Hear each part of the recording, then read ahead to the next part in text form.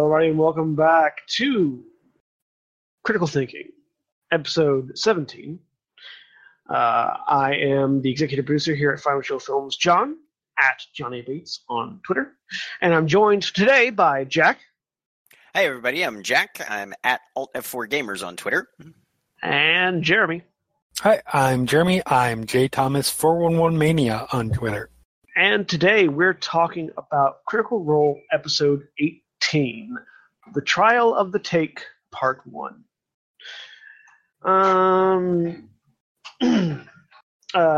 This episode is starring Laura Bailey as Vexalia, Taliesin Jaffe as Percy, Sam Riegel as Scanlan, Travis Willingham as Grog, special guest Felicia Day as Lyra, and Mary Elizabeth McGlynn as Zara Hydrus, and of course, as always, Matthew Mercer as the Dungeon Master. Okay. Previously on Critical Role, the party had found themselves in the city of Vasselheim, a very deity and religion-based city, and a very harsh environment. It's far up north in the continent that it lives on, and the weather itself is very cold. The landscape is very harsh and rugged. And outside the city, there is an extremely dark, oppressive, and almost unnaturally fast-growing forest known as the Vesper Timberland. This is where the group encountered a Hydra last time, and they had just barely checked outside the city to find the creature. The city itself is well prepared to defend itself against whatever atrocities that make their way towards the outskirts of the city. And after Grog fought gloriously in the Crucible and just barely lost, the test of strength just didn't fall in his favor, he sulked via ale in the Ladies' Pack Tavern. The party, after defeating the Hydra, this is almost verbatim what Matt said, and he seemed to have lost his track a little bit halfway through. The party, after defeating the Hydra, being called on their law breakage in Vasselheim, had been tasked to return the next morning to the. I'm adding this in because he didn't say to the Slayer's Take, the group of hunters that the monster hunting guild in Vasselheim, as separate groups, to figure out what contract is being given them while members of their team await them as they arrive. I don't know what happened halfway through there.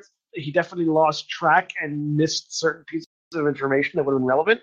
I mean, it happens when you're doing a recap. Oh no, it does. It certainly does. So to add on to that, after Grog celebrated, air quotes, they went out and tried to kill a Hydra that had attacked the city, succeeding in attacking it and ruining the bounty contract for a group of adventurers from the Slayer's Take, who that group then took them to the Slayer's Take, where they were said, okay, either you get arrested and we take you to court for breaking this contract, or you join Slayer's Take and become members, and that pays back your debt.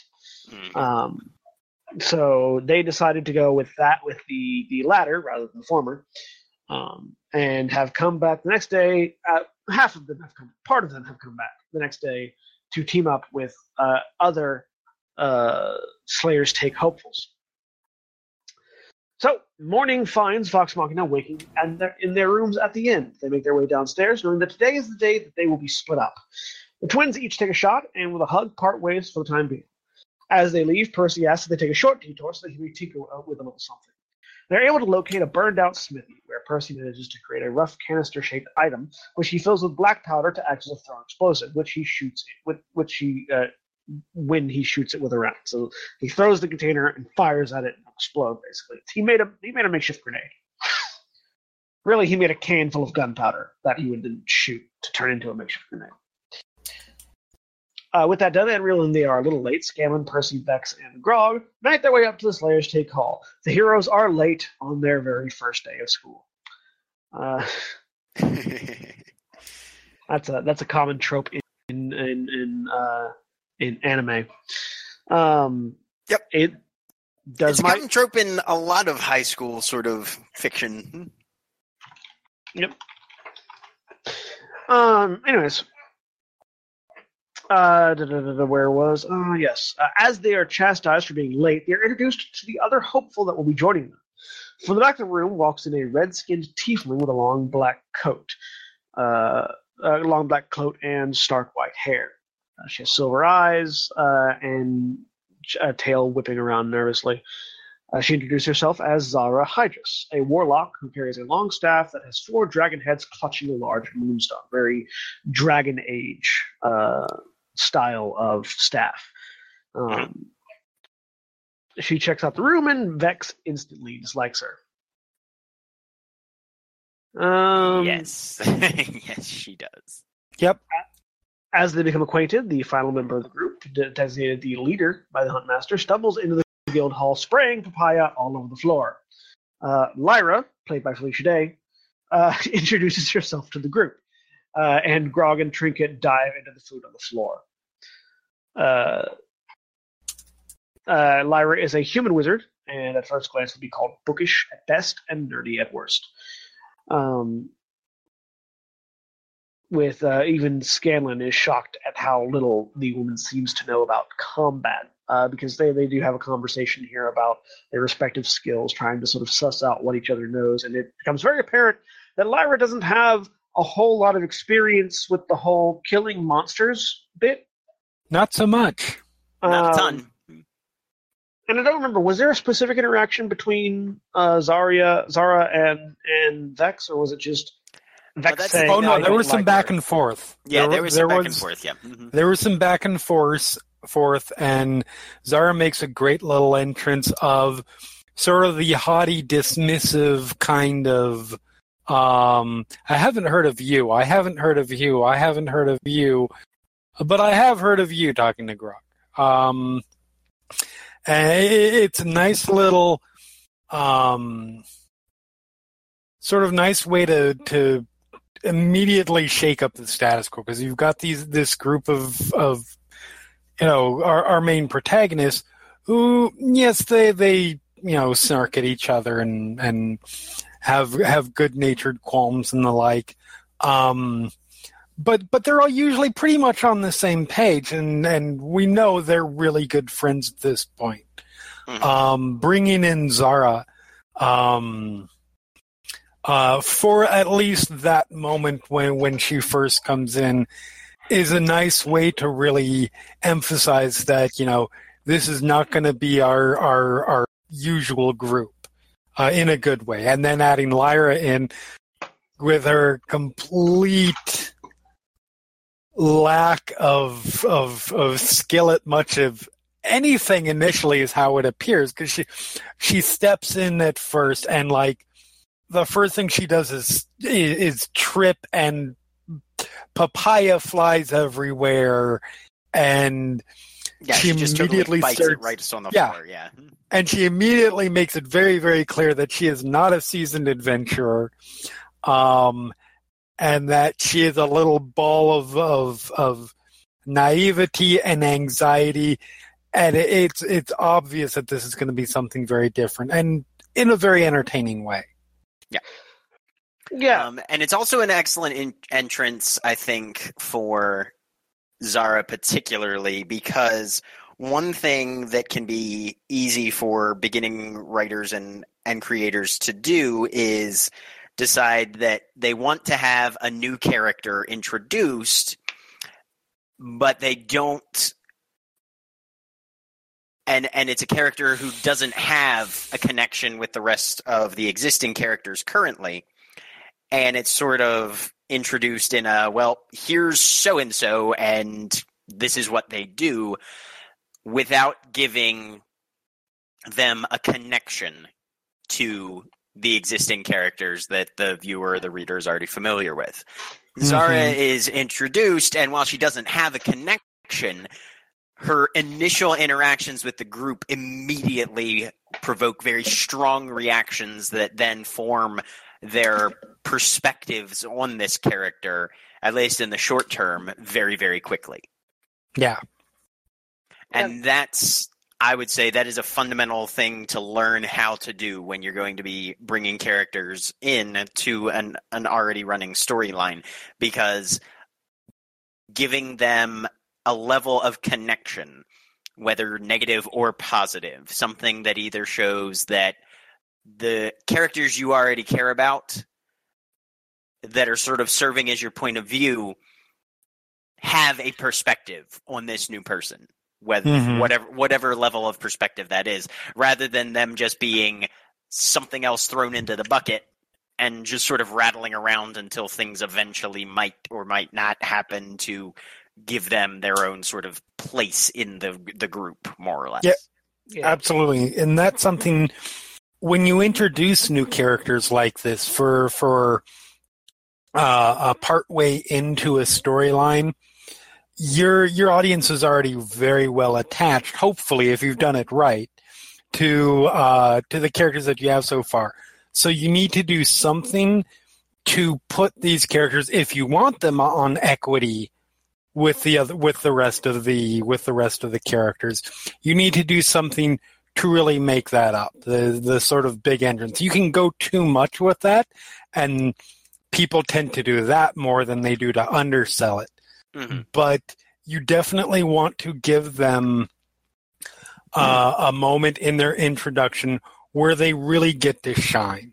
Whether it's Walking Dead is a great example when they brought Michonne in the first time in the TV show. Yeah. I mean, it was this moment at the end of, I think it was season 2, Yes. Yep. Where that was, despite everything that had happened in like the final 3 episodes, and those were some big 3 episodes, that was the moment that everybody was talking about, and not just because it was the final moment of it was the final scene of the episode, and that went a long way. She actually had the final scene of the season, didn't she? Yeah. Yes. So. Yes. Yeah. And that went a long way to that character being quickly accepted as a core part of the group. Where if you'd been introduced in a more understated way, it's with an ensemble cast or ensemble group of characters, it's very difficult for those characters to really make impressions. Yeah. Talk about almost overdoing it, but stopping just shy of the line. Michonne's introduction is one of the best. Yeah. Yeah. Yeah. Especially whenever you're introducing a new character, be it a guest character or a ongoing new addition to the roster, you never want them to come out like on screen dully without making an impact. Right. They have to make a splash to draw attention and to remain relevant. It makes me think of actually. This is a little bit strange, but in the Avengers, the Avengers Civil War, when they brought in all of these side characters that haven't yet, in the current status of the Marvel Cinematic Universe, had a whole lot of runtime yet, like Spider-Man and Ant-Man, the first thing they did with Spider-Man was have him kick Captain America off screen.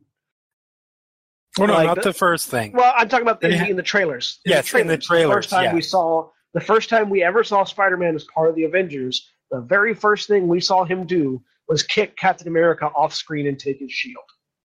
Yep.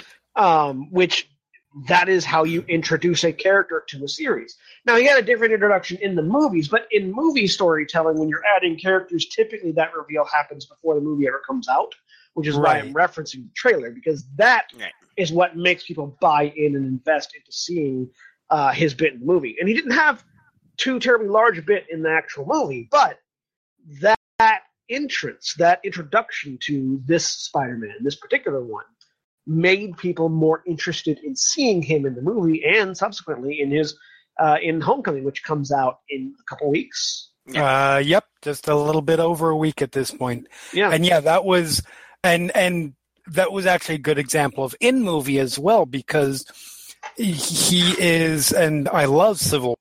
It's one of my top probably 3 of the Marvel Cinematic Universe films so far. But his part in it was just fantastic, just in terms of getting the character right, but in a bigger way, his participation in the big fight scene that happens. Yes. Yeah. And that was something that Marvel was going into with a challenge because of whether people like him or not. The Garfield Spider-Man films were viewed largely as a disappointment. Yeah. So they had to, and this is going to be the second reboot of the character in like 5 years.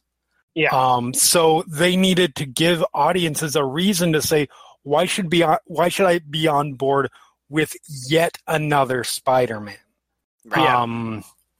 Before they launched him into his own movie. And so in this instance, they were not only introducing him to the world of the Avengers, they were also introducing him to potentially his own movie. Yep. And I think in Civil War they actually got it right, as opposed to in the same property. I can't think of the character's name, which tells you how poorly they did on the introduction to him. But the Captain America's sidekick with the hawk suit, Falcon. His introduction in the movie, like, he as a character is fantastic in the movie, but his introduction wasn't nearly, I feel, as big as it should have been. No, it wasn't. No. It wasn't very impactful because they introduced him in Winter Soldier as just a guy who becomes friends with. Well, I mean, he does Falcon stuff in Winter Soldier. But yes, no, absolutely. But your first moments of seeing him, were him jogging around with whatever the track was or whatever the scene was, and being passed by Cap, being literally made to be second best to Captain America, which he is the sidekick, so that makes sense. But yeah, it was. As character's great, but it was not nearly as impactful of a sequence as Spider-Man's entrance was. Whereas doing superheroes of a very poor example of introducing new characters is Batman vs Superman, and I'm not talking about Wonder Woman because she was fantastic, but Batman was fine in it. His introduction, however. I was gonna say honestly that given the since we've been talking about the second reboot of Spider-Man within 5 years, and they've managed to project it to where you actually care about this Spider-Man. I was going to say, on the other side, DC did not do that with the new Batman. No. I don't feel like it was portrayed in a way that I was like, anybody really was, oh wow, yeah, let's go see Ben Affleck try Batman. Everybody was just like, oh god, they've got another Batman. And their first real misstep with this. And this is important for writers, marketers, everybody that works in any sort of industry revolving around narrative storytelling. You're just like in interviews and dates. Your first impression is a lasting impression. Mm-hmm. And the first impression we got of Ben Affleck's Batman was him standing in a muscle suit, looking down at his toes like he had just been scolded by somebody. Yeah, that was such a poor picture. Which is not A, a good picture, B, a good look, C, going to sell tickets. See, I didn't mind Batman's introduction in that because the first time we see him, he's not Batman, he's Bruce Wayne. And that sequence where they flash back to the destruction of Metropolis was one of the things in the movie that I really, really liked. Mm-hmm. The one I was going to talk about was the introduction of all the other Justice Leaguers. Oh, in that with their shitty in that security badly camera footage, shoehorned security camera thing with a really murky video of Aquaman and the Flash just like, I don't think actual convenience store security footage looks that bad. Right. Yeah. Like, that was like a really, really poor way to introduce those characters. And Cyborg too. Now, with changing this up slightly, I want to talk to you guys about doing the very same thing, but in narrative D&D campaigns. Mm-hmm. Bringing in new players or new characters. Say that somebody's character died and they have to bring in a new one. Or, conversely, a new player is added to your session and you have to introduce this person to the group. Right. That can be just as challenging. And in some ways more challenging to bring it in because it's two people writing one character that only one of them is going to portray. So what are some of the challenges that you guys face in that realm where trying to bring in a new player or a new character in general? New character is interesting because you've already set a certain level of expectation for from your first character. And whether that expectation is assuming that character was a well-received one and not just, okay, I played this character for a couple sessions, he's really not working out, let's bring in somebody else.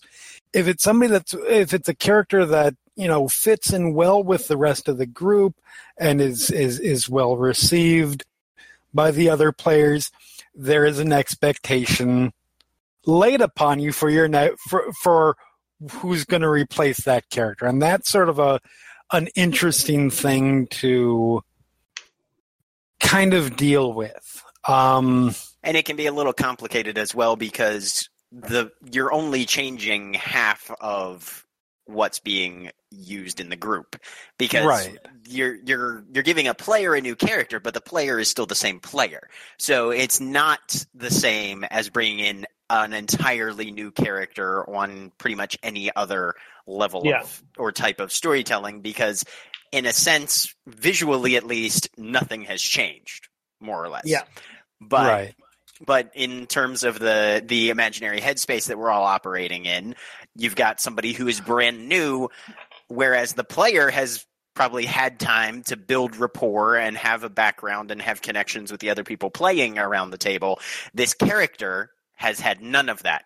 And so it can be difficult sometimes for groups to adjust to that because they're still playing with the same person they've been playing with. So they have that connection, but now their characters have to suddenly interact with this player's character on a completely different level now than they've been used to, and then that the pattern has established. So the adjustment can be difficult, and I think that's a good thing to sort of, especially for people who are new to the role-playing scenario, have a conversation with them about and say, hey, look, you guys have been playing the game all together for X amount of time. You've got your own inside jokes. You have your own, sort of rapport and patterns of interaction that you have. You're going to have to change that with so-and-so now. Right. I mean, there's a whole bunch of things as far as that goes. Right. I know, like, my in-person tabletop group is... The best way I will put it is there can be a lot of jokes that are made that I would never make with the Final Show Films group for a variety of reasons. Sensitivity reasons, but not just that. How many Holocaust jokes do you make? There have been a few. I'm trying to find the upper limit on our end, and I'm not finding it. I mean, there have been a few, and there is subject matter, I think, that you have to take a lot of that stuff into account. Yeah. So introducing a player to a session is... That first session can really be sort of, if it's somebody that everybody knows and everybody's really friendly with, it's a lot easier, obviously. And I think that tends to be more the case, at least in my experience. But you do have times where there's somebody who, doesn't necessarily, hasn't even necessarily played role-playing games before. And at that point, it's sort of a feeling out for that first session, so you don't want to... The rest of the groups can sometimes feel like like they don't want to come on too strong or, do something necessarily... Hopefully they're feeling this way, to make the new player uncomfortable. And then a lot of times after 10 minutes, clearly everything's clicked and they're right in with the group. But I had something I was going to say about or the character introduction building off what Jack said, but I can't remember it. So So, I think in terms of, to sort of, again, reel it back, in terms of narratively introducing these characters, I find that for me personally, it's best to have a reason for the character to become invested with the group. That was what I was going to say. Yeah. Mm-hmm. Yeah, because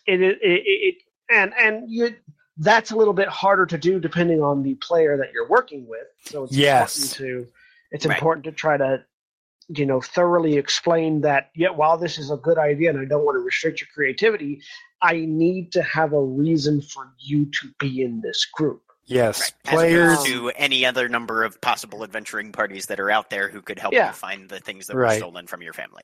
Players, exactly. Like there create a character that you can have work, go along with what you already know the storyline to be. Or if you're a new player joining in, talk with the GM and say, okay, where are they at? What have they been doing? What's sort of the situation that I'm about to find myself in? How do I get tied in? Which, going back to Critical Role, they had a very clear and easy thing here. It's like, you guys are joining the Slayer's Take. Well, these characters are also trying to join the Slayer's Take, so you have a reason to be together. Right. After that, you have a goal in unison that you are all trying to accomplish. You're all in Murder Hobo High School, and you are doing group projects. Congratulations.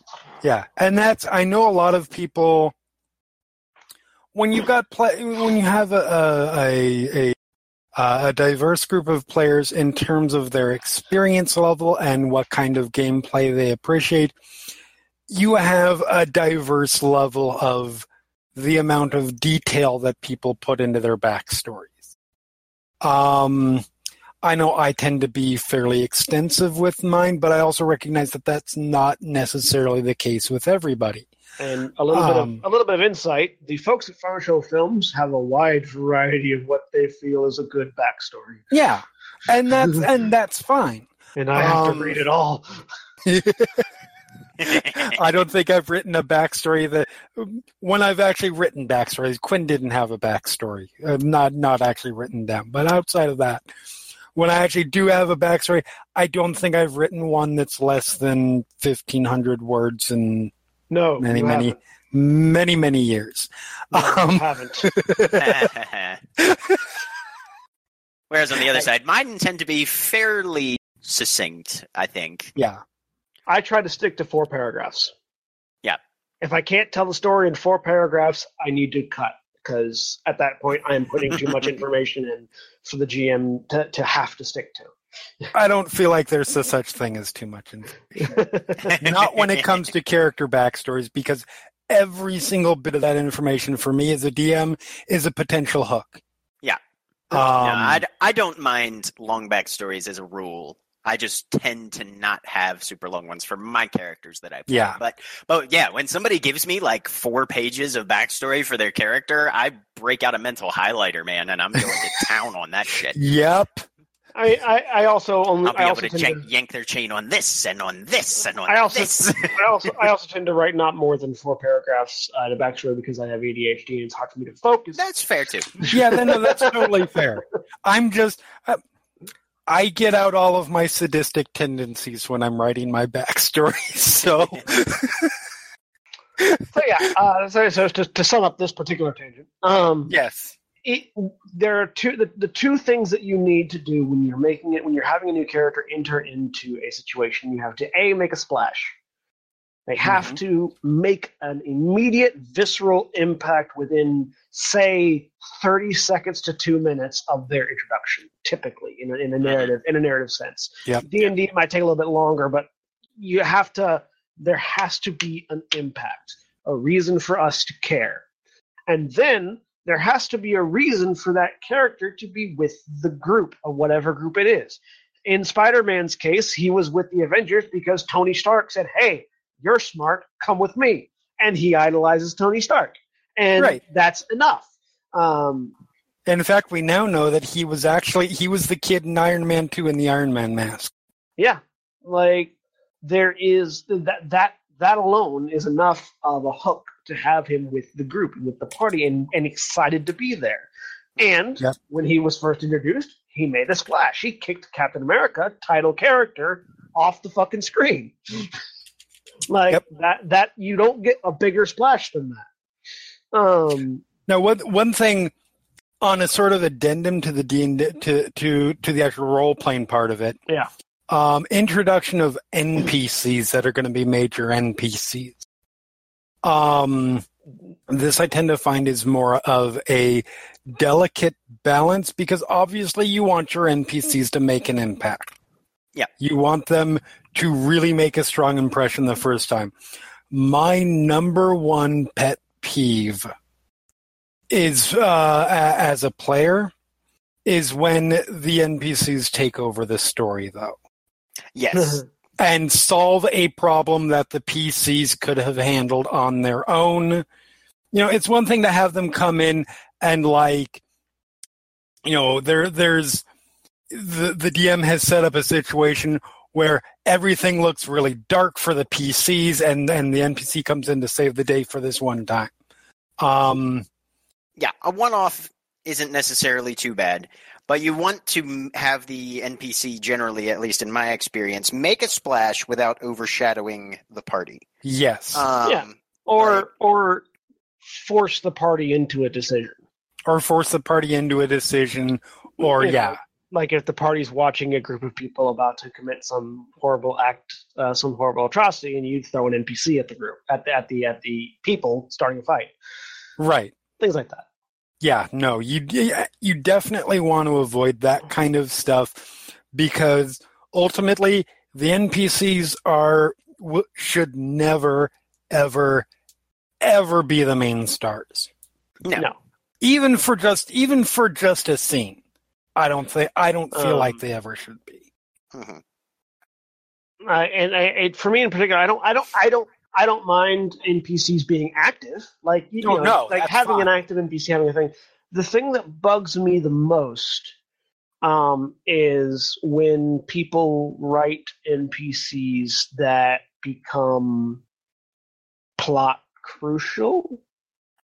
And not only just plot crucial, but like when you have the superpowered NPC that is carrying the party. Yes.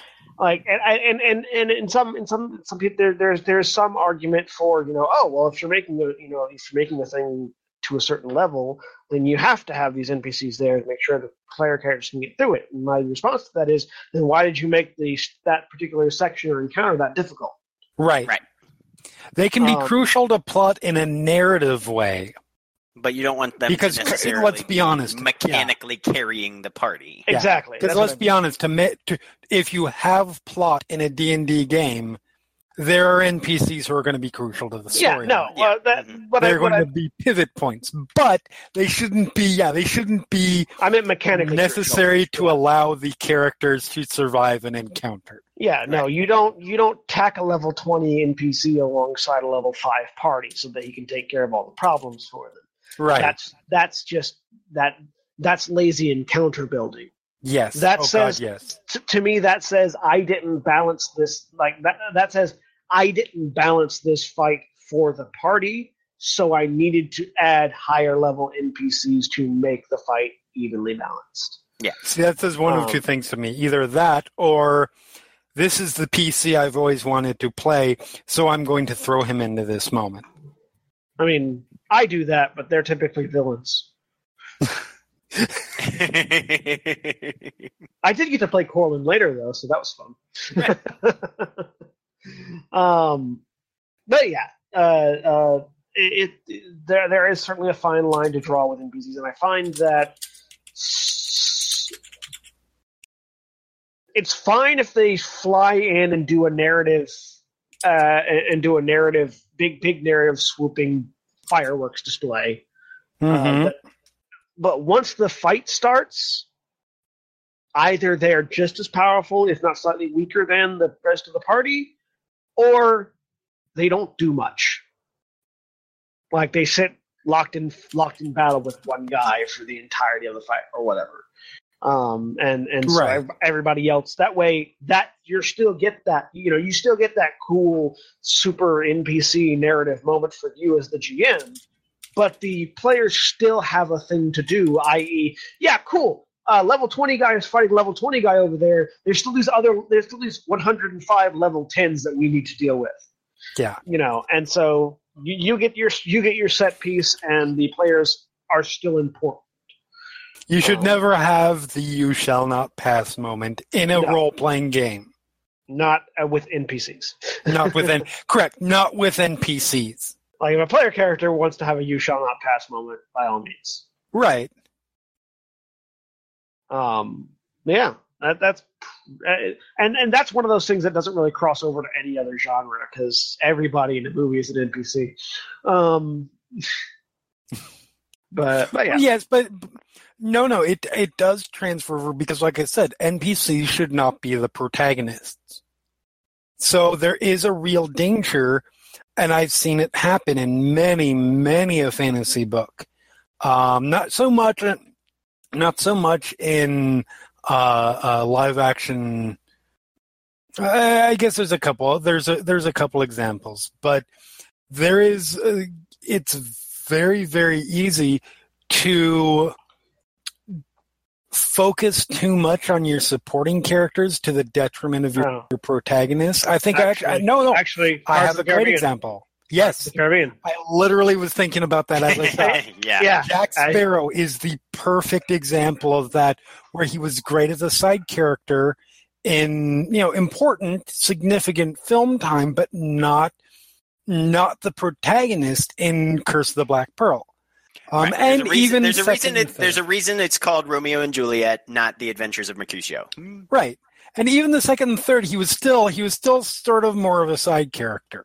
Mm-hmm. Even if he got increased screen time, and obviously that's where the marketing went. Right. But by the time that On Stranger Tides rolled around, and it's less of a problem in the most recent one, but it's still there a little bit.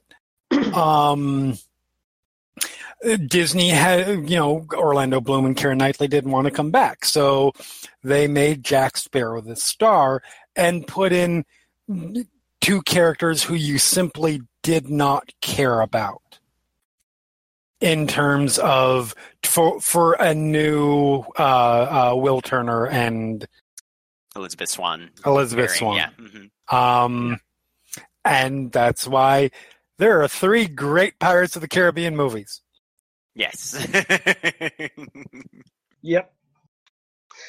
So, returning back to the story at hand. The team is presented with a few healing potions, as well as a bag to store the parts of the beast that they are to slay in. Vex and Zara have a short debate as to who should take the bag. In the end, engage in the ancient art of Rochambeau, which Vex wins. And they didn't call it Boulder Parchment Shears until much later, correct? Right. Correct. Okay, because they just called it rock, paper, scissors here. Vex wins and puts the bag across his shoulders. As Grog wants to slash himself with his great axe because Lyra won't stop talking, Vanessa hands out the contract that has been selected for them. She hands it to Percy, who reads it over, and determines that they are to kill one adult white dragon. Amid protests and complaints, they set out to try and find information on their quarry before the 3-day time limit expires. The group breaks into 2 smaller parties and begins asking around about dragons. Vex, Scanlan, and Lyra manage to run into a man named Dagon, who is a bit of a local legend in his own mind, that claims to have seen dragons before. As the group takes a seat at the bar and the man begins to tell his tale, many of the bar scoff and yell insults at him. And he tells a story of being surrounded by dire wolves and the dragon dropping down on the beast and eating it, as Vex compliments his dagger size to keep him talking. Based on the information, however sketchy it was, they decided to head to the north and mountains located there. They have 2 more stops to make before heading out on their trek. First, they have delivery to get horses to make a journey a bit easier. This is the we need to mount up scene, i.e. providing your adventurers with modes of transportation. It is worth noting, you can't walk everywhere. No, you can't. This is true. So here's actually another good spot to break. I noticed that in a lot of movies and TV shows and books, they really gloss over transportation. It's only really in D&D. Not in Indiana Jones, they don't. Perspective. In Indiana Jones, they don't. I said a lot of, not all. A lot of, not all. Right. They really gloss over transportation, which I find fascinating from a writer's perspective because that is literally your transition. Mm-hmm. That is physically, functionally in the movie your transition. And everyone knows that transitions are important. You need to have good transitions to keep the story going. So why do so many writers, both for film, TV, and books, gloss over transportation? I mean, I have an answer. Go. What's the answer? Lord of the Rings. It does it so poorly. There are a lot of things I love about the Lord of the Rings franchise, and Tolkien is the man and deserves all of the accolades that he ever got and gets post-mortem and et cetera, et cetera, et cetera. But as much as I love those movies, I can't stand the books because of the writing style and because of the way that Tolkien focuses on that stuff. And the complaints about the film being 3 hours of walking are obviously over-exaggerated, but in some ways valid. They're taking the hobbits to Isengard. They're taking the hobbits to right. Isengard. Like but you also have to consider the era in which that work was created. It was the height of adventure fiction. It was the height. It's when you had people like Edgar Rice Burroughs and who wrote all the Alan Quatermain stuff, where the idea of exploration was still kind of fundamentally coherent in the public paradigm at the time. You have people like Shackleton going out. That would be Haggard. Later. Haggard. Yes, thank you. Yeah. Right. But the idea that literally getting from one place to another could be an adventure in and of itself. And, obviously you've got naturally still very problematic, but still you've got the sort of imperialist colonial mindset that most of Western literature and Western society are invested in at the time. Right. And taking it across the pond, America is still kind of moving west, even at those later stages, and the idea of building and pioneering and moving from where you've been to where you want to go. You've got entire genres built around the concept of the travelogue, and so it's something that was a very crucial aspect of a lot of the fiction that was created in those times. Oh, of course. I'm not trying to say that. Well, I do think that the writing style of Lord of the Rings is terrible. Well, Lord of the Rings is basically hey, can you make a history for all these weird languages you're making up? Exactly. Right. But I'm not saying that it was poorly done at that time. I read all the Lord of the Rings books from cover to cover when I was less than 12 years old and loved every bit of them. So. Yeah, and not every tastes do vary, and all of us will admit that. But the you idea also have to, all the people that are storytellers today, like us, grew up reading those books and fell in love with the stories, and probably did not fall in love with the specifics of the journey part of the stories. It was the characters and the storyline and all of that kind of stuff. So, for right or wrong, and I know there's a lot of valid arguments on the side, I think that's why travel part of transition is generally lost unless that's the focus of the storyline. Yeah. Right. Yeah, because you could obviously say, oh, what about Driver, or what about Transporter, or what about Murder on the Orient Express, or what about the Fast and Furious movies? But it's not what I'm specifically referring to is not vehicles or modes of transportation as planes, trains, and automobiles. I'm talking about it as setting, as set dressing, right? Because there's this tendency. In lots of modern writing to sort of hand wave transportation. characters walk off screen, then you get a nice establishing shot of a building, and you see them walking into the building. Yep. And you never really see the point A to point B portion of it. And that's why, unless it's set in New York City, in which case there will be too many scenes in taxi cabs. I guarantee it.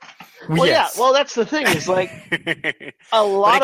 But again, it's not because we need to show the characters getting from point A to point B. It's because we need to remind everybody we're in New York City. Right. Well, I find that the solution that I most enjoy is something that, and I find that this happens in a lot of the movies that I enjoy. Some of my favorite movies, things like, Lucky Number 11 and like, they use the transition of transportation to further the story and to further add implication.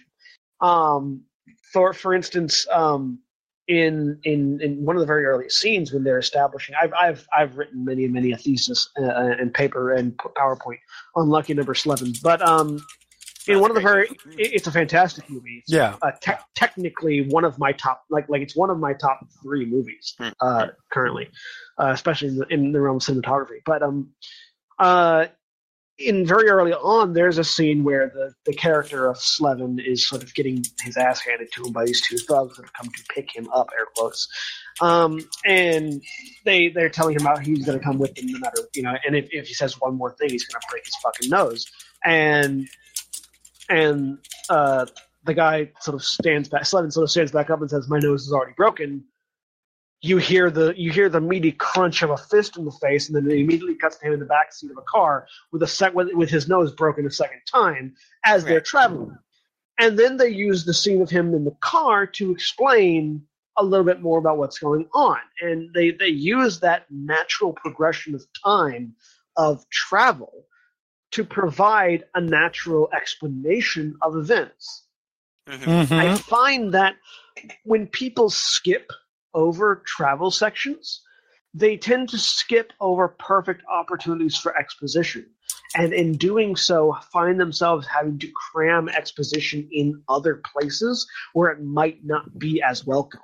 For instance, you're not typically intent on expositing towards the audience when you're in the middle of a gunfight. That is not what should normally happen. However, when you're in the armored car leading up to the gunfight, loading up your ammunition, that's a perfect way to break the ice. Yep.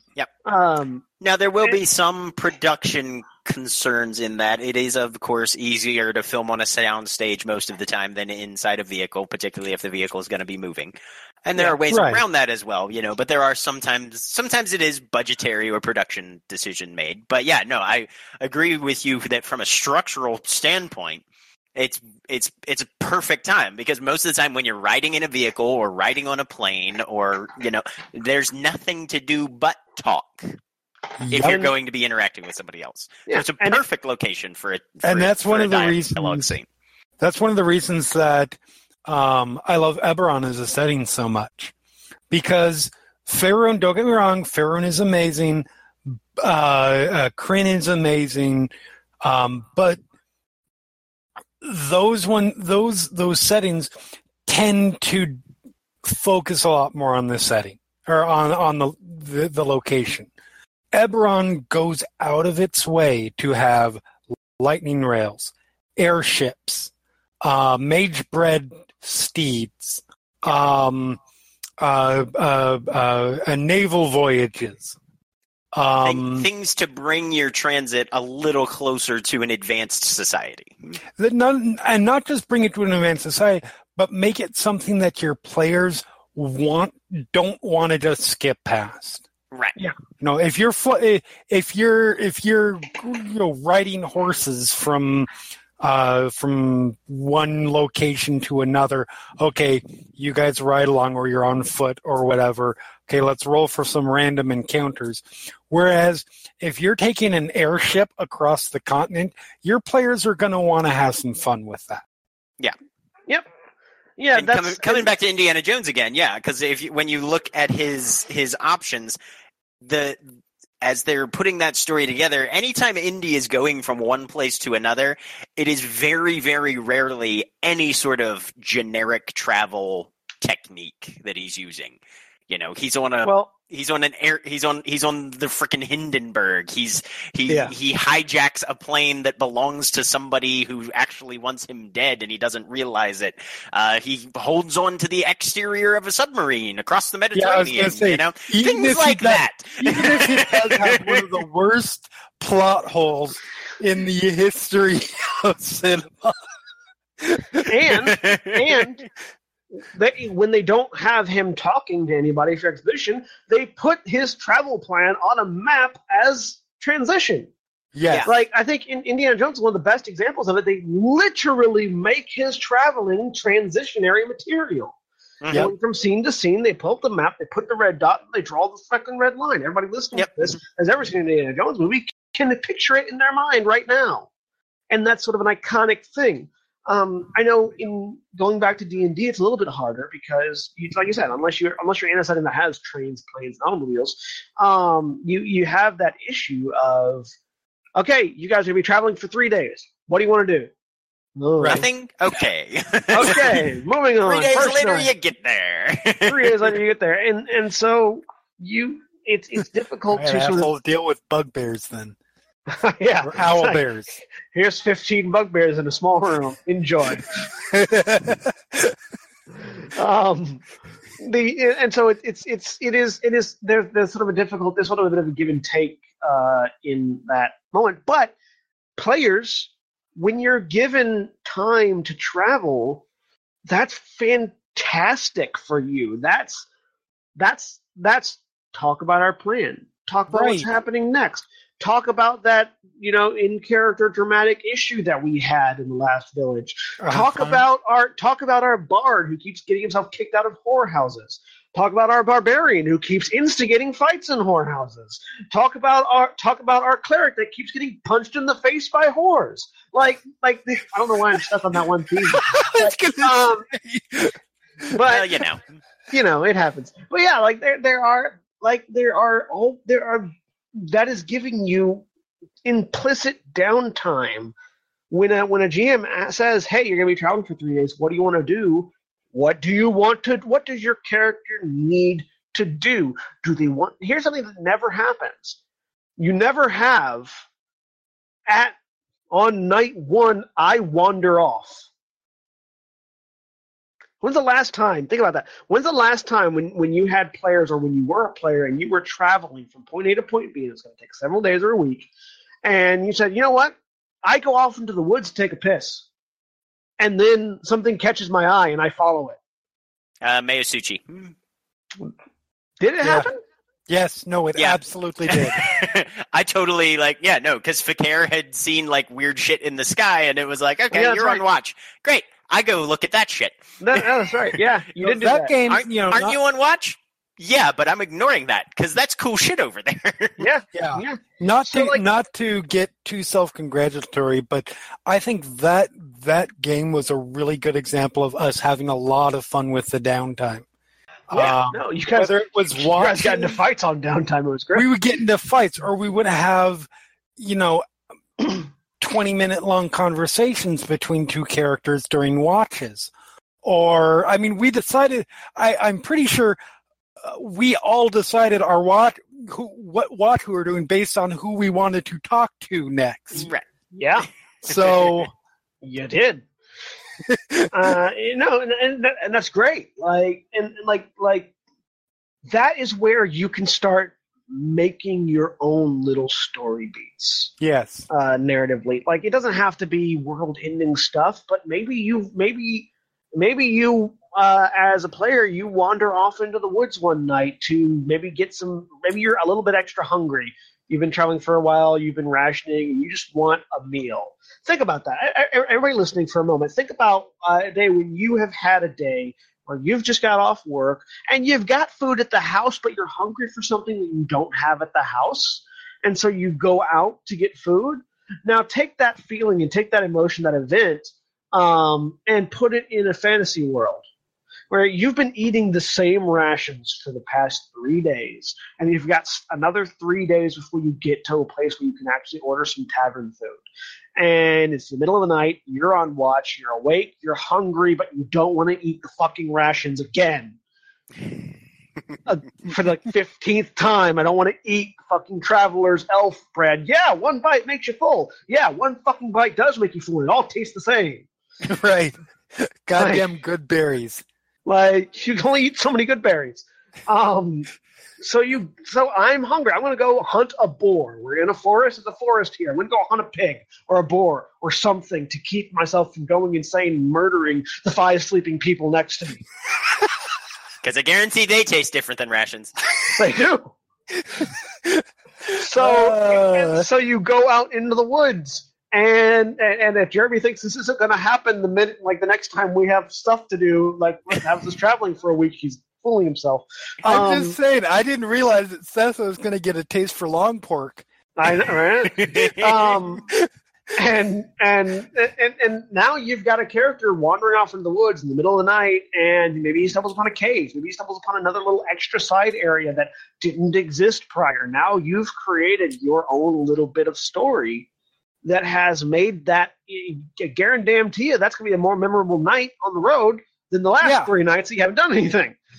And, there's a really good chance that your DM might not really know what to do with that, and they just sort of let you do what you want. But there's always a chance, probably even a good chance, that they're going to be like, I have this plot sequence. I don't know how to introduce it.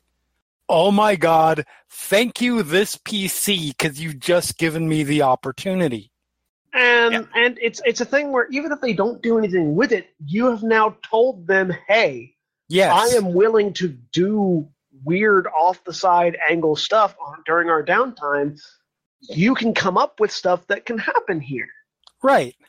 Like you've given your GM the okay to do that, and GMs always give your players that option. You don't necessarily have to tell them, but say, "Hey, what are you doing? You've got 3 days." Like, give them that option, and maybe they'll surprise you. Players surprise your GMs; they love it when you surprise them.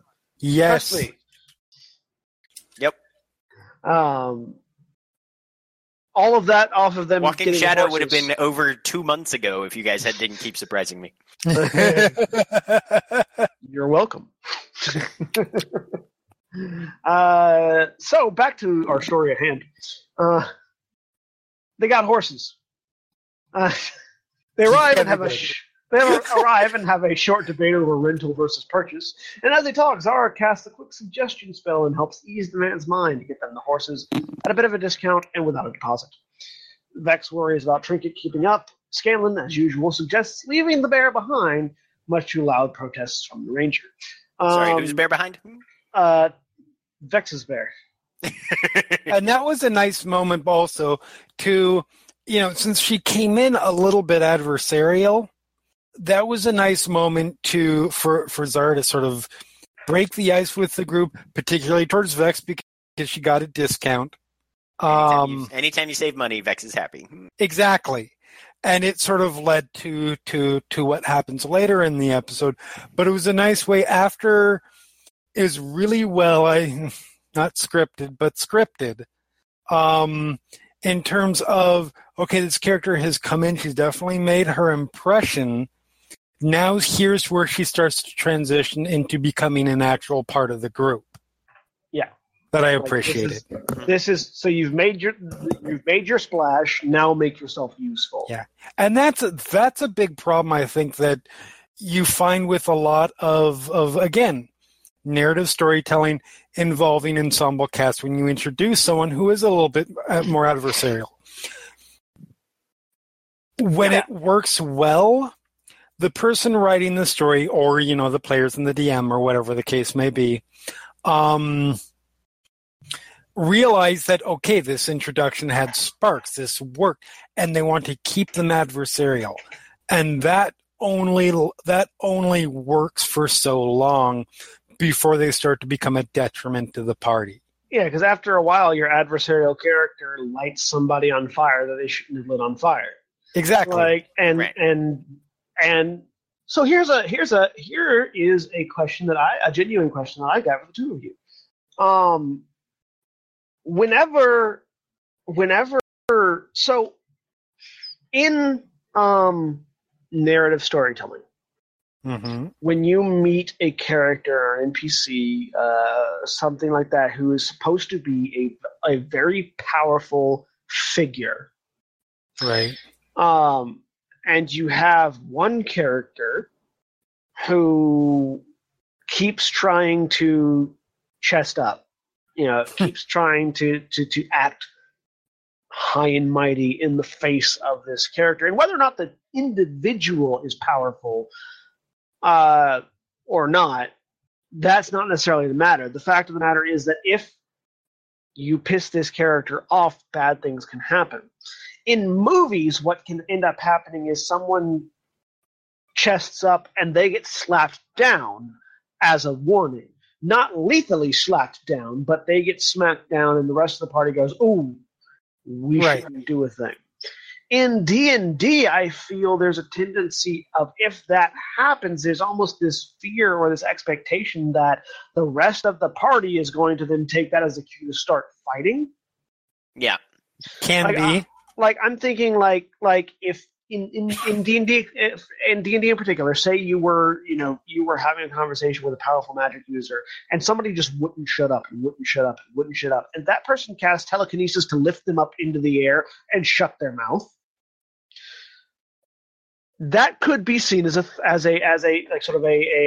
intimidation tactic. It's like, that's not going to hurt the person necessarily, but it's going to stop them so that the conversation can continue and you know exactly how powerful this person is.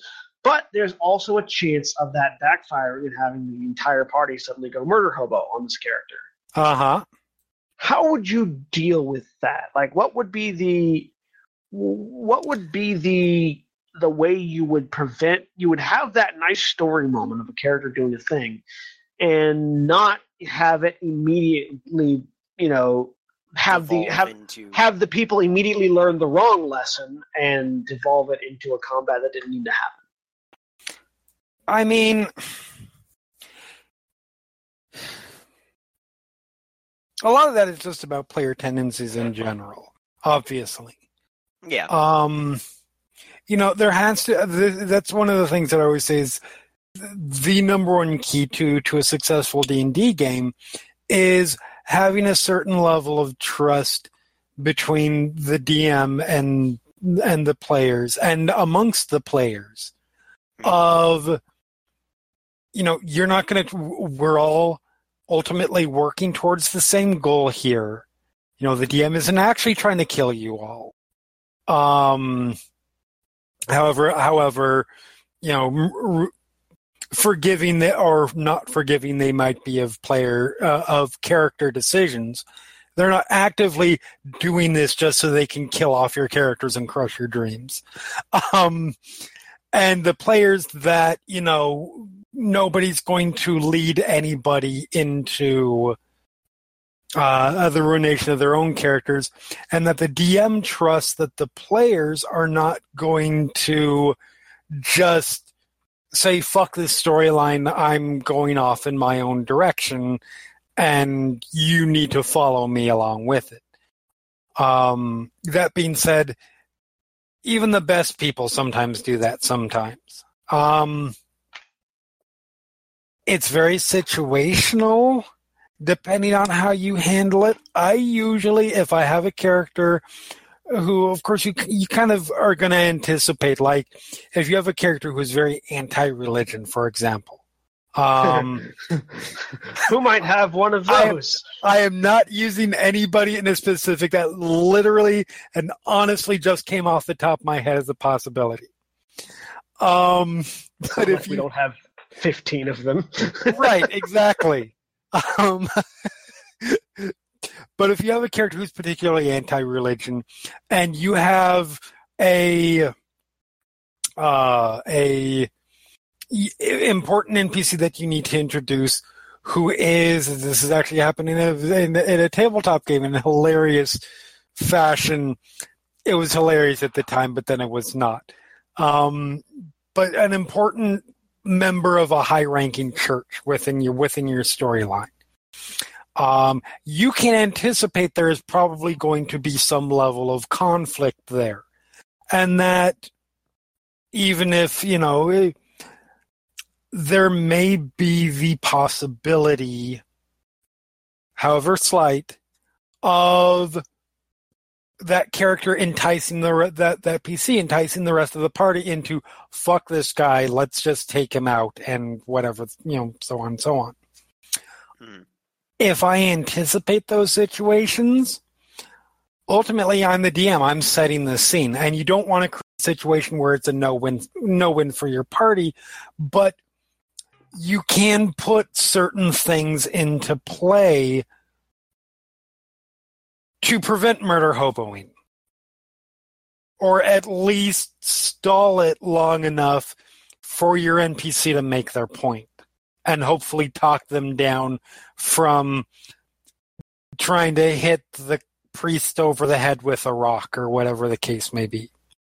I think a lot of it can come with good setup as well. Mm-hmm. When I look at, from a narrative perspective, when I look at a potentially or possibly definitively antagonistic relationship that I need to keep in place and remain functional for a period of time, make sure there's connections on both ends. I think of Spike in Buffy the Vampire Slayer for this. There's the fact that for a good period of the show, Spike is sort of affiliated with or associated with part of the group, but in a very antagonistic and anti-hero type way. But he never goes and kills them, and they never say, we've had enough, and just go kill him, because both of them need the other one. Right. Buffy needs him for the information that he has. He's connected to, the sort of less savory characters who are affiliated with the Hellmouth and all the bad shit that goes down in Sunnydale on a daily basis. And Spike either has a chip in his head or literally falls in love with Buffy, and so he's not going to go aggressive against her because he can't, or he is no longer in a position where emotionally that's something he'd be willing to do. Yeah. It's still an antagonistic relationship, but there's a level of status quo and there's a level of stability there, and until one of those things changes, it'll at least maintain the relational inertia that it has. For D&D, I would do things similarly. If the group has to go meet with somebody that it's possible they will, for whatever reason, get up on their high horse or take exception to or disagree with from a philosophical perspective or whatever, to an extent where it might come to blades drawn and spells slung, make sure that the players know they need this person. Maybe he has information that they need to acquire that literally nobody else has, and he's the only one that knows it. Much more difficult to get information out of a dead guy, not entirely in D&D, but still. And make sure you have everything set up in place. It doesn't have to be quite as two-way, because the characters in question aren't on equal footing. You as the GM can push it as far as you want because you have control over this guy and you know where the story's going, and when it's time for him to relent and give the characters the information or come away from his perspectives and be willing to look at things from their point of view or something, you can just do that whenever makes sense and you're ready to. But make sure the characters are invested. If you don't want the characters to kill somebody, make sure they're invested in keeping them alive. Kind of goes back to the whole idea that, the natural base state of two nations is war. And the only reason you have peace is if people are invested in peace. So realize that, honestly, in conflict, particularly in a setting like D&D where most things are settled by murdering somebody, when you boil it down to its component parts. Yeah. Right. Make sure there's a reason, a very clear, explicit, and observable, objective reason for them to try everything but killing this person. Yep. And set that up well in advance. Whoever sends them there, have them explain it, and of course it doesn't hurt if you throw a little bit of a power jump in there. If you're going to talk to the local bishop of the temple and everybody knows he's so deep in the god's pocket that he can channel holy powers and annihilate large swaths of people just when he feels like it, you're gonna think twice about picking a fight with that guy. And at that point, if they do, I mean, and if they do it, then it's like this, I did warn you, right? But Yeah. I have had situations in the past. My most memorable one was somebody who was playing a half orc in a Forgotten Realms game, and there was a whole big storyline with the Shade Empire and such. And at one point, she convinces one of the other newer players character to go off with them and go try and hunt down the Shade army. All 1,000 of them. You take 500 on the left. I'll take the 500 on the right. We can take them. They're pushovers, really. Yeah. So it's like, all right, well, you go, you fight, you die. You took a couple of them with you. We're not rolling this fight. You just died. You take a couple. You roll new characters because your buddies don't know where your bodies are. Yep. And you just kind of have to do that sometimes. But hopefully, hopefully your players are not drunk when they're playing, and and don't go that insane route of I'm going to try and do this. I don't care. All right. So, Lyra had previously mentioned that her uncle was an ambassador, but had failed to previously mention that he was primarily a trader and had warehouses full of items. Sure that they would provide them with the additional equipment that they required, heavy clothes, stuff that would help protect them from the cold winters of the mountain. They went to one of the warehouses, and they were greeted by the foreman, who was not excited at all to see Lyra.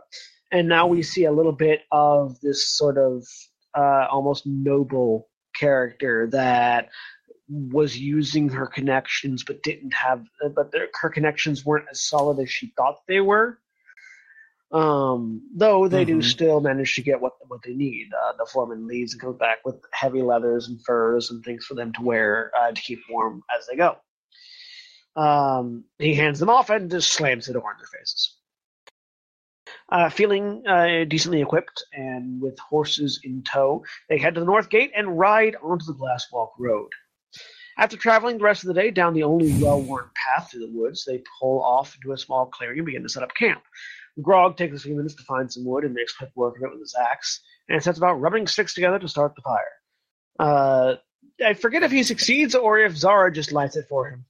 He does not succeed. I think Vex has to help him out. Vex goes and helps him out, yeah. Okay. Yeah, so Vex helps him out, and they have a little scene here making camp. Again, referring back to a previous statement of make these camps something to do.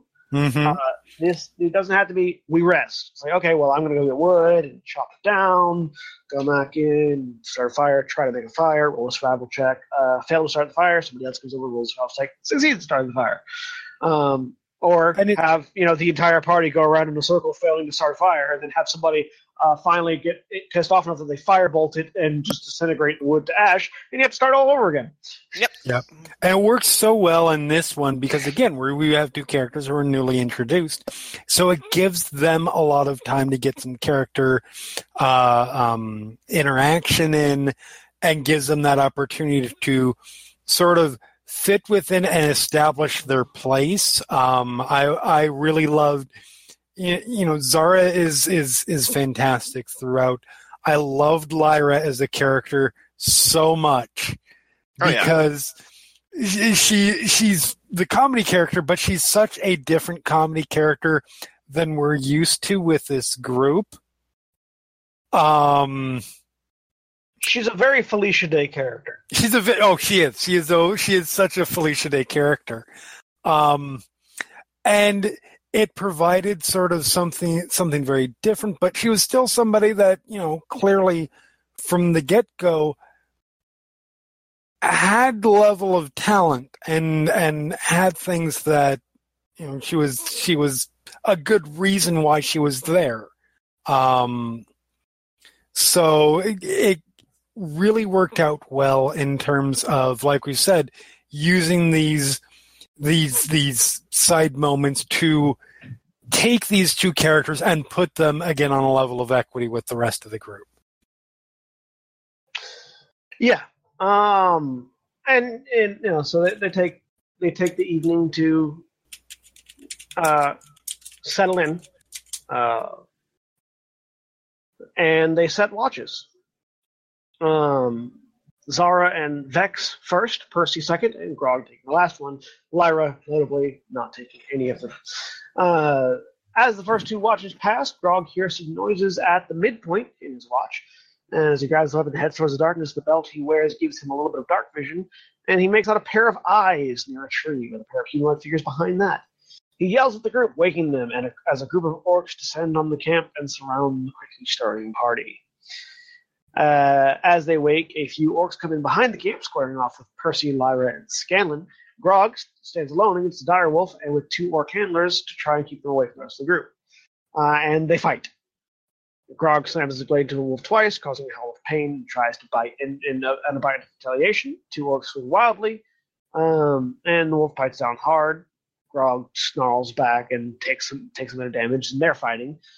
Percy faces two orcs who are charging at him, and as well as a strange orc-ogre hybrid creature lumbering towards him as well, which swings a huge blow that lands it.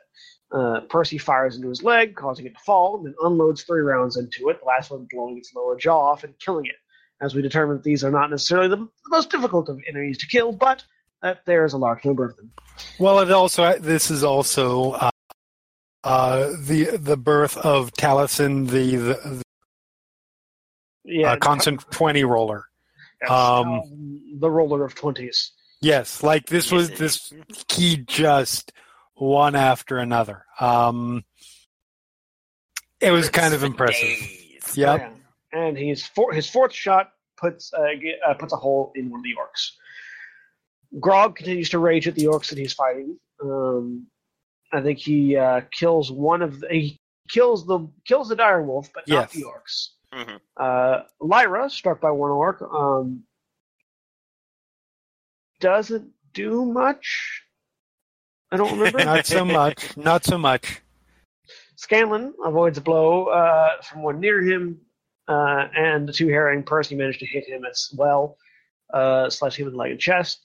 Scanlan takes control of one of the orcs' mind, and tells him to help Grog, trotting off in that direction, leaving Scanlan free of threats. Vex shoots the one that Percy blasted, trinket charging from behind a tree, and they pretty much kill that orc. Zara hexes the last one near Percy and just obliterates it with Eldritch Blast. Yep.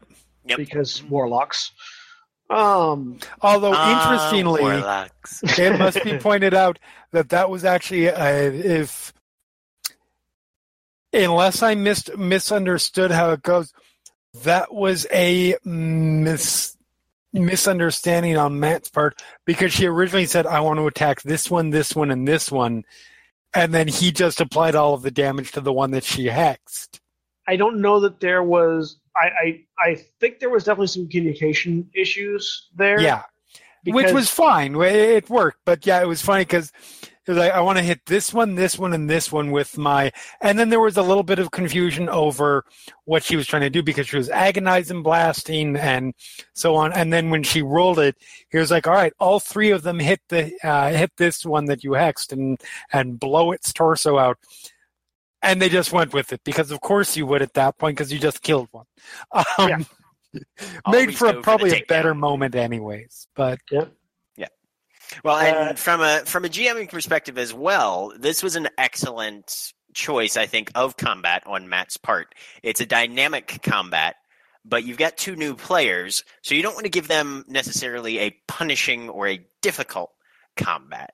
So there's a lot of moving parts here, but if you look at this from a balancing perspective, this is not something that they are likely to have too much trouble coming out on top of. And it was an excellent way to get Mary and Felicia involved with those sort of combat thing, because obviously this little side quest that they're taking is going to lead up to fighting a dragon.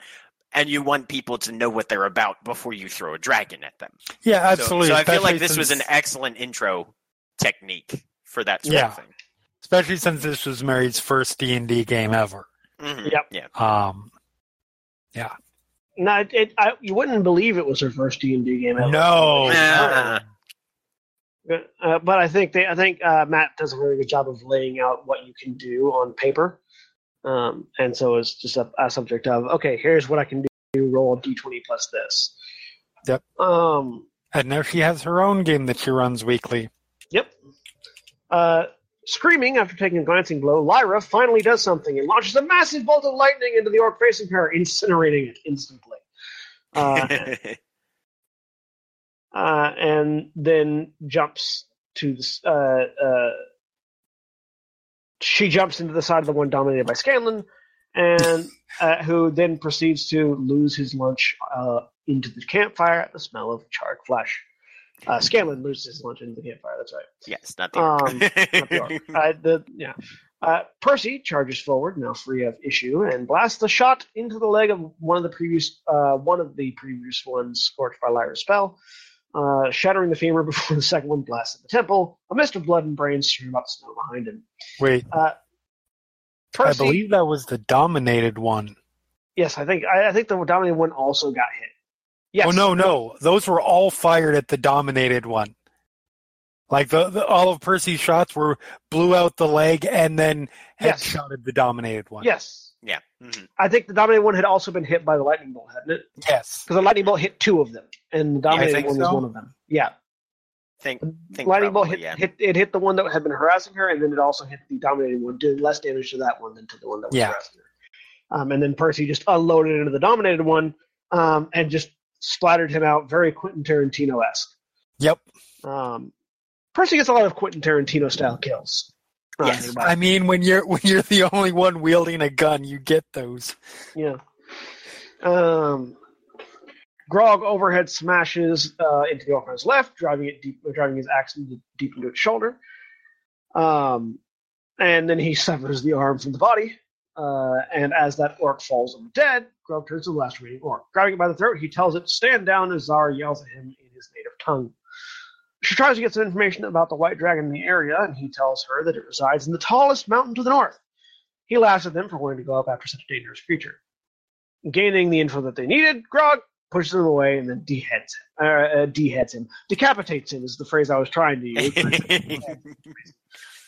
To Lyra's extreme distress. To Lyra's extreme. Lyra is quite distressed at the lack of communication. But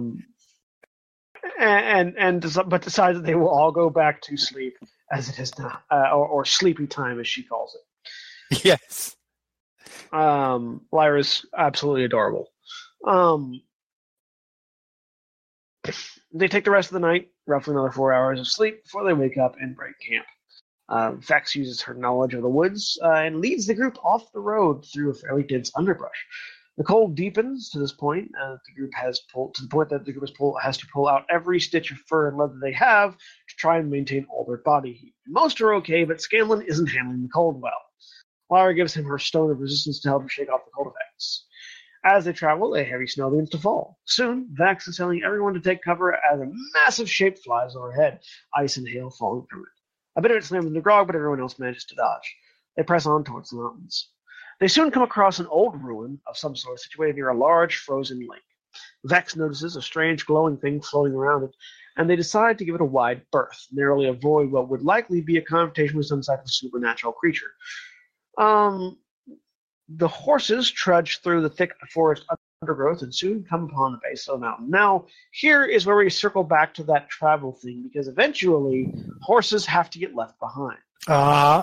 Generally, they do, yeah. In D&D games, yes. As do bears on occasion, but this actually brings up the question of what about characters whose purpose is to be mounted? I always feel like if you're going to introduce a character like that into the game, as you a better PC, be like playing Warhammer Fantasy. like a cavalier or something to that effect, talk it over with the DM so that the DM can figure out a way to accommodate that into the storyline, because most D&D games are generally built around, if nothing else, the idea of an eventual dungeon crawl. Like it is in the name, dungeons. Right. Yep. You don't bring your horses into the dungeon with you. Not unless it's a really big dungeon. Not unless it's a really big dungeon and you are supremely confident in your trap-finding abilities. Yes. Because those horses Horses don't have shit reflex saves. Right. So that's always an interesting thing for me, because, like, for me, in a standard Dungeons and Dragons game, like, paying for horses, that's something that I always sort of let somebody else in the party do, because I know that's just throwing money away. Alternatively, make sure they're a paladin who has summoned steed or whatever summon that spell their own is. horse. Right, yeah. Yep. Mm-hmm. Right. Well, and I find that's interesting because Or celestial ram, as the case may be. Looking at you, Benjamin. When you force your players to take care of animals, it provides sort of an extra level of depth, I find, to the game, because now you've got, in addition to yourself, you've got to take care of. You've got to figure out, how am I going to not only keep this horse around because I need it for transportation, but also what am I going to do in relation to not making sure that it doesn't die when I go off to do my adventuring thing inside the mountain or wherever you're going that the horse can't go. Yeah. So I do find it's an interesting question to have, especially because there are characters that can be built around having a mount. Oh, yeah. And like that can be their thing. There are lots of things supporting mounted characters, but in the classical D&D setting, typically you're going to have to do something about that mount. Yep. Yes. Eventually. Mm-hmm. So this is something interesting. Alternatively, if you've got people that are interested in mounted characters, as a DM, consider what sort of stories are mounted characters most likely to get involved in. Mm-hmm. And you might be able to take your, normal standard run-of-the-mill dungeon crawly sort of narrative sequence to something a little more open-ended or a little more open-turfed in a sense, there's open air. Right, yeah, there's great stories to be told about warring feudal kingdoms and the armies that they field and the skirmisher actions and scouting and spying and political intrigue that has to go along with it. And a knight would fit fantastically into that sort of knight storyline. Not every nobility, any of that kind of stuff. Not every story has to be finding the dragon and killing the dragon. Oh yeah. Sometimes it's finding the enemy general, co-opting him, assassinating the seneschal and the grand vizier, poisoning the king, but with a slow-acting poison so that he can destabilize, go mad for a bit, and then the entire enemy kingdom collapses politically, and then you can just nicely sweep in, co-opt it before you realize that we did not have the economic structure in order to run two kingdoms. We can only run one effectively. Now everybody's starving to death. Plague breaks out. Sorry, am I going too far? I really want to play a Game of Thrones setting TV game with Jack as a GM now. All right. Oh my god! We'll add it to the list. Add it to the list. Right now, we already have enough future games planned to last us through the apocalypse. Yes. I feel like somewhere we should eventually get like a whiteboard and just have a list of things. Yes. The apocalypse 5 months from now.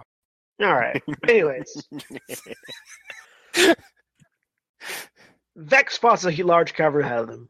Lyra tries to figure out if they can climb the mountain, but having seen one for the first time in person, she is very confused as to whether or not they can traverse it. Grog, being raised in the mountains, points out places where they could climb up if they had the tools and all have the ability. Scanlan suggests Grog perhaps going up and bringing the dragon down. As they debate their next move, a strange rushing wind in a bag sound starts to whistle. Yeah, like in a bag of holding. Vex turns to see a shadow growing as it comes through the air before slamming inside of her horse and sending her sprawling. Grog looks that direction and sees a large blue-skinned frost giant walking out of the forest. It yells out towards the cavern as it picks up another massive rock, calling another of its kind from the cave. As Bloody Vex lays on the ground, everyone else dismounts and prepares for combat. And that is where the episode ends. With the surprise mountain from the side. No one ever expects the surprise giant. Right. Yep. It's like a surprise beholder. How often does the Big Show sneak up on the ring? That doesn't happen too terribly often. And last surprise giant was what, second Hobbit movie when they were actually climbing one and didn't realize it? Yeah, that would be it. That was a pretty decent episode. The end of it kind of got wrapped up a bit in fighting, but I feel like there were a lot of good moments in this episode, especially with characters being introduced and we sort of learning a little bit more about the world and the realm of Vasselheim. And I in particular enjoy like one of the things that one of the itches that I love to scratch for me personally is that minutia of travel. Is part of why I got into that conversation earlier.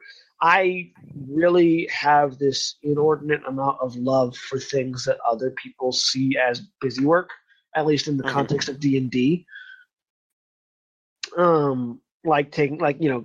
Gathering herbs and stocking an herbalist kit and going out and gathering one of the things, like if I had the time or the group that would allow it, I would totally love to play a wizard that used a component pouch, not a focus, and went out and actually gathered the components on a daily basis.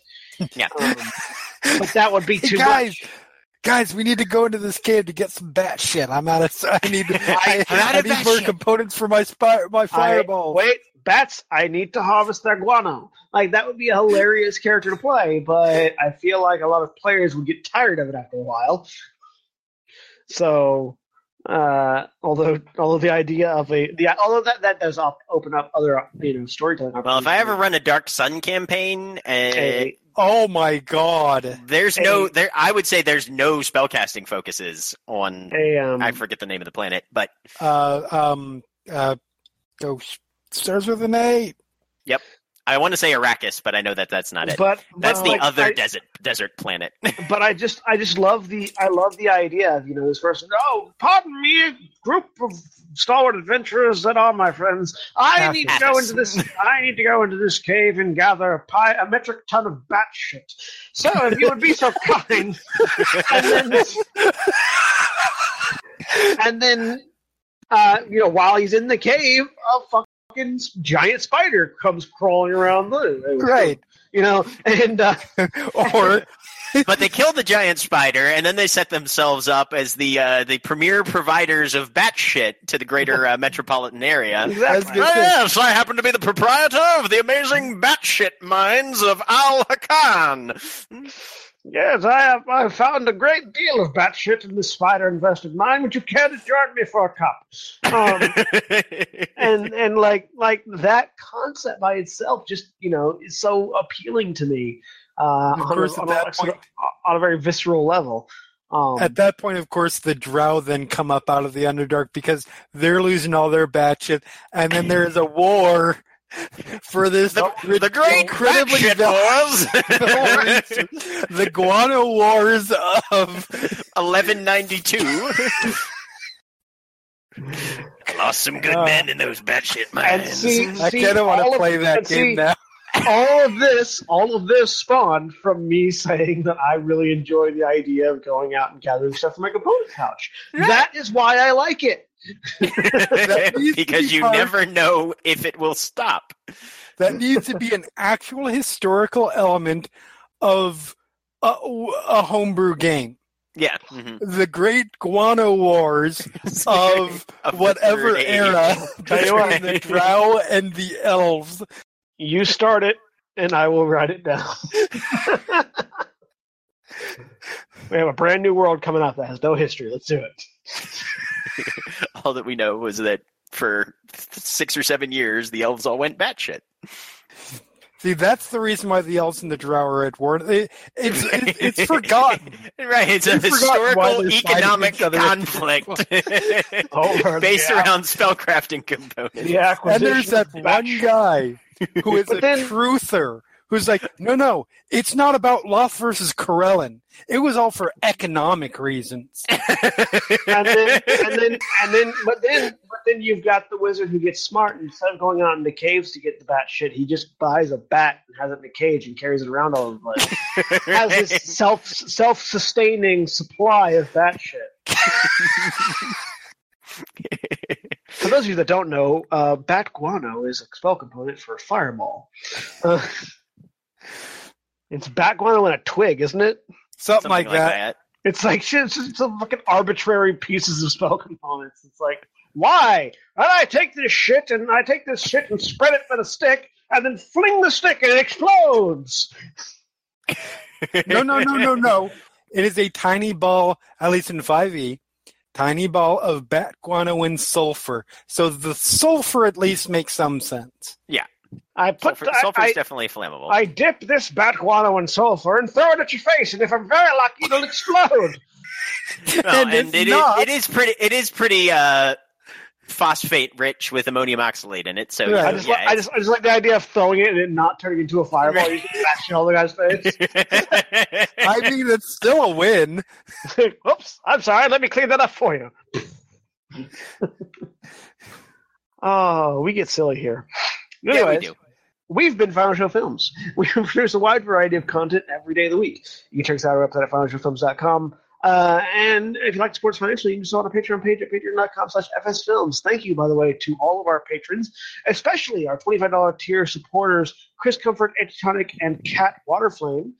Thank you to our new patron supporter there. And also thank you to the folks over at 411mania.com. Jeremy, tell us a little bit about 411mania.com. 411mania.com is a pop culture site that caters to basically everything that geeks could be interested in. We cover comic books and movies and television. All the latest blockbusters that are coming out, we usually have reviews of those, reviews of new TV shows. We cover music, games, lots of wrestling, MMA, all of Final Show Film stuff as well. Check us out, 411mania.com. Yep, and do they have any articles about the value of bat guano? We do not, but that is definitely something to look into. I'm sure that would go viral. I feel like that's something we probably need to sort of work on there. Anyways, thanks to the folks over at 411 for having us over there. We appreciate them. We appreciate all of you listening, and we'll see you all next time. Say goodbye, everybody. Bye, everybody. Goodbye.